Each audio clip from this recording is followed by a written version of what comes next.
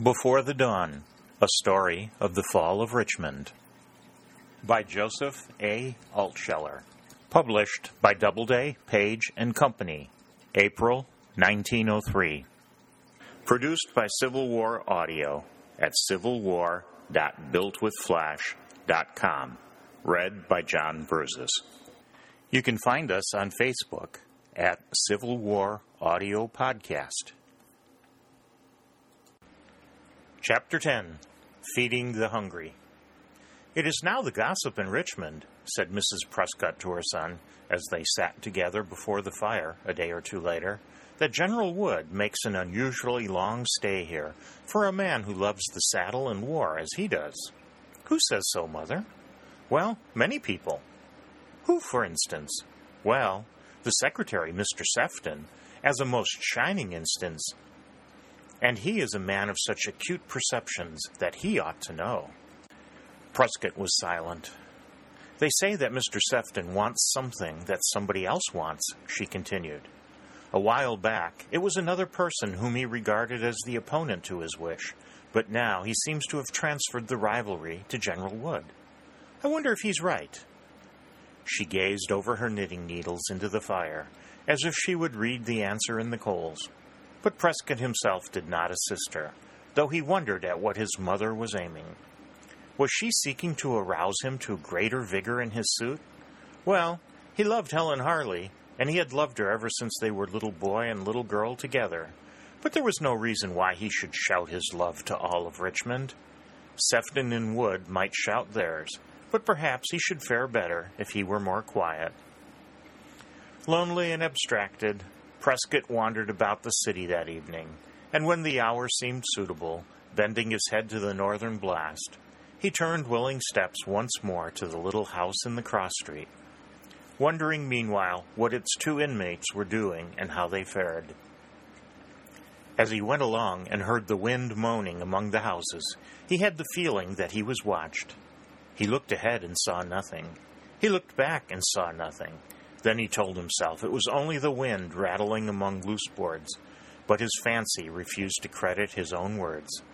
This feeling that he was watched, spied upon, had been with him several days, but he did not realize it fully until the present moment, when he was again upon a delicate errand, one perhaps involving a bit of unfaithfulness to the cause for which he fought.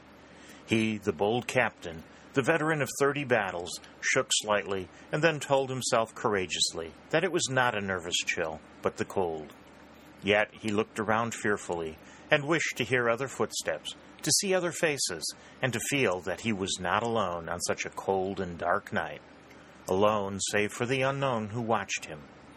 At the thought he looked about again, but there was nothing, not even the faintest echo of a footfall. The chill, the feeling of oppression passed for the time, and he hastened to the side street and the little house. It was too dark for him to tell whether any wisp of smoke rose from the chimney, and no light shone from the window. He opened the little gate and passed into the little yard where the snow seemed to be yet unbroken. Then he slipped two of the beautiful gold double eagles under the door and almost ran away, the feeling that he was watched returning to him and hanging on his back like crime on the mind of the guilty. Prescott's early ancestors had been great borderers, renowned Indian fighters, and adepts in the ways of the forest, when the red men, silent and tenacious, followed upon their tracks for days, and it was necessary to practice every art to throw off the pursuers, unseen but known to be there. Unconsciously, a thin strain of heredity now came into play, and he began to wind about the city before going home, turning suddenly from one street into another, and gliding swiftly now and then in the darkest shadow, making it difficult for pursuer, if pursuer he had, to follow him. He did not reach home until nearly 2 hours after he left the cottage, and then his fingers and ears were blue and almost stiff with cold. He wandered into the streets again the next morning, and ere long saw a slender figure ahead of him, walking with decision and purpose. Despite the distance and the vagueness of her form, he knew that it was Miss Grayson, and he followed more briskly, drawn by curiosity and a resolution to gratify it.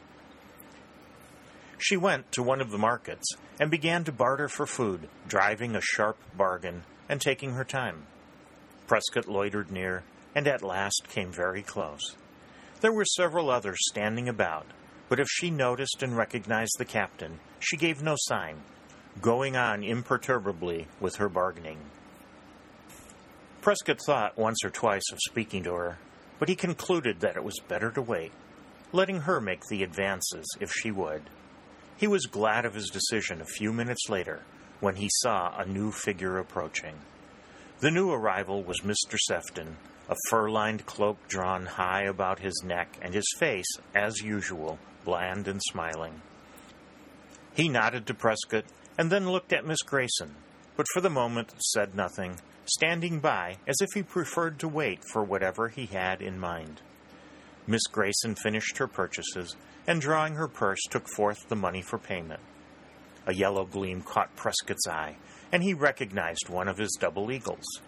The knowledge sent a thrill through him, but he still stood in silence, glancing casually about him and waiting for one of the others to speak first. Miss Grayson received her change and her packages and turned to go away, when she was interrupted by the secretary, with no expression whatever showing through his blandness and his smiles. "It is Miss Grayson, is it not?" he said smoothly. She turned upon him a cold and inquiring look. "I am Mr. Sefton of the Treasurer's office," he said in the same even tones, smooth with the smoothness of metal. "Perhaps it is too much to hope that you have heard of me." "I have heard of you," she said with increasing coldness. "And I of you," he continued. "Who in Richmond has not heard of Miss Charlotte Grayson, the gallant champion of the Northern cause and of the Union of the States forever?" "I do not speak invidiously. On the contrary, I honor you. From my heart I do, Miss Grayson. Any woman who has the courage amid a hostile population to cling to what she believes is the right, even if it be the wrong, is entitled to our homage and respect." He made a bow, not too low, then raised his hand in a detaining gesture when Miss Grayson turned to go. "You are more fortunate than we who are in our own house, Miss Grayson," he said. "You pay in gold, and with a large gold piece, too. Excuse me, but I could not help noticing." Prescott saw the quiver on her lips and a sudden look of terror in her eyes, but both disappeared instantly, and her features remained rigid and haughty. "Mr. Sefton," she said icily, "I am a woman, alone in the world, and, as you say, amid a hostile population. But my private affairs are my own."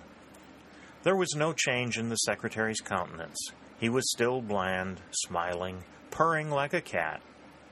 "Your private affairs, Miss Grayson," he said. "Of course, none would think of questioning that statement. But how about affairs that are not private?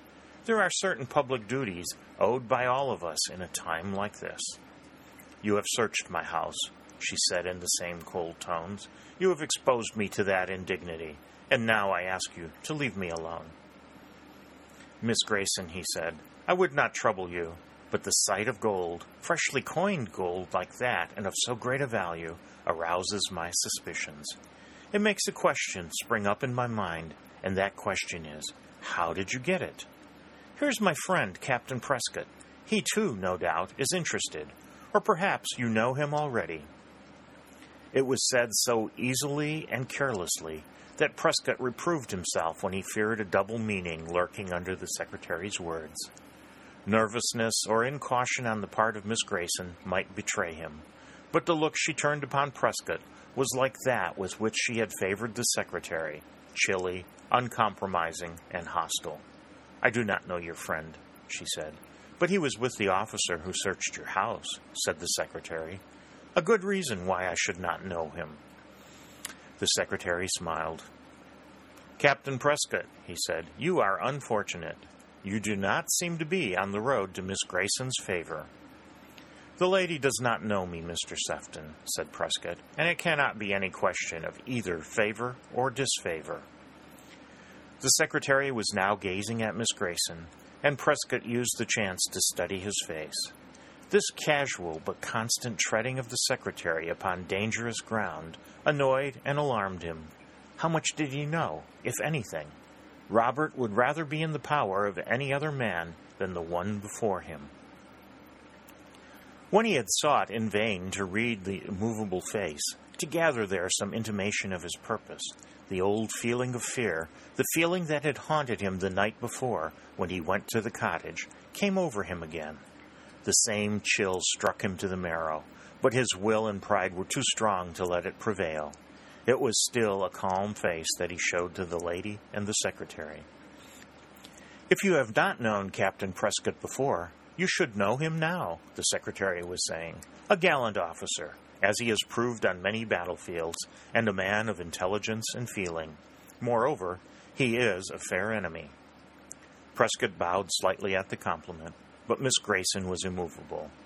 Apparently, the history and character of Captain Robert Prescott, C.S.A., were of no earthly interest to her, and Prescott, looking at her, was uncertain if the indifference were not real as well as apparent.